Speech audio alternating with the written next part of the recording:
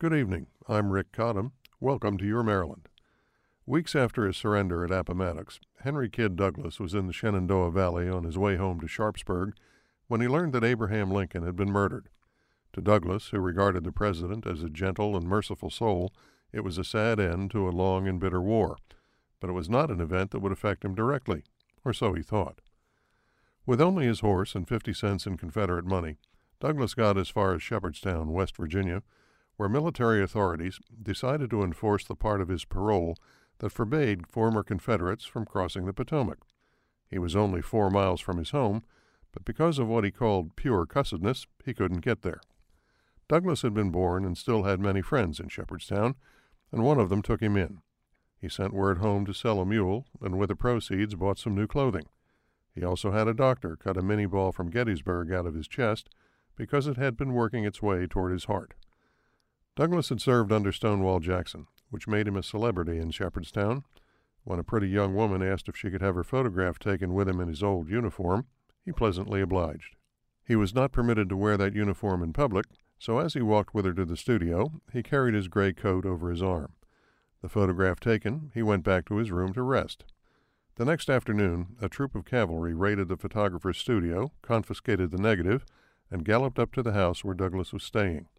Appearing a little embarrassed, the captain told Douglas he was under arrest and took him to Martinsburg, where he was given a cell in the basement of a church.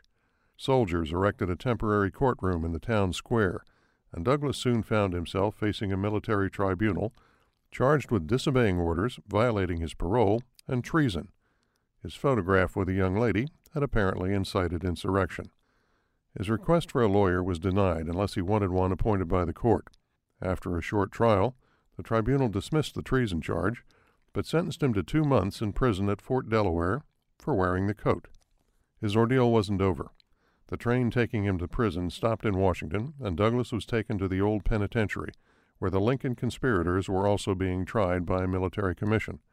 He was placed in a room next to that of Mary Surratt, though he couldn't see or speak to her. The room also served as a witnesses' waiting area that opened into the general courtroom.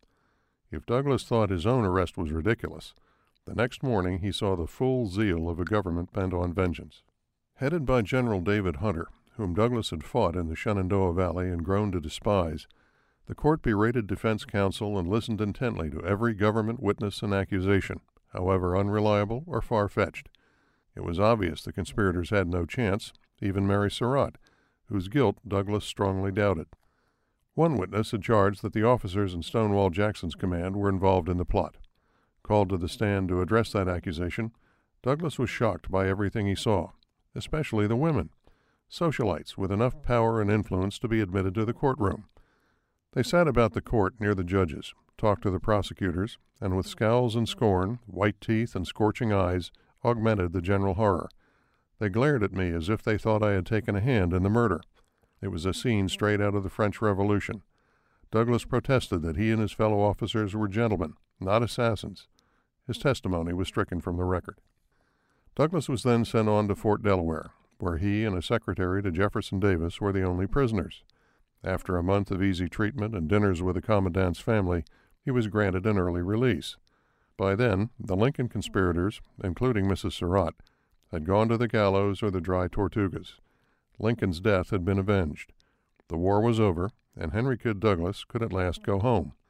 But he could never forget the fearful sights he had glimpsed on that terrible day in a courtroom in Washington.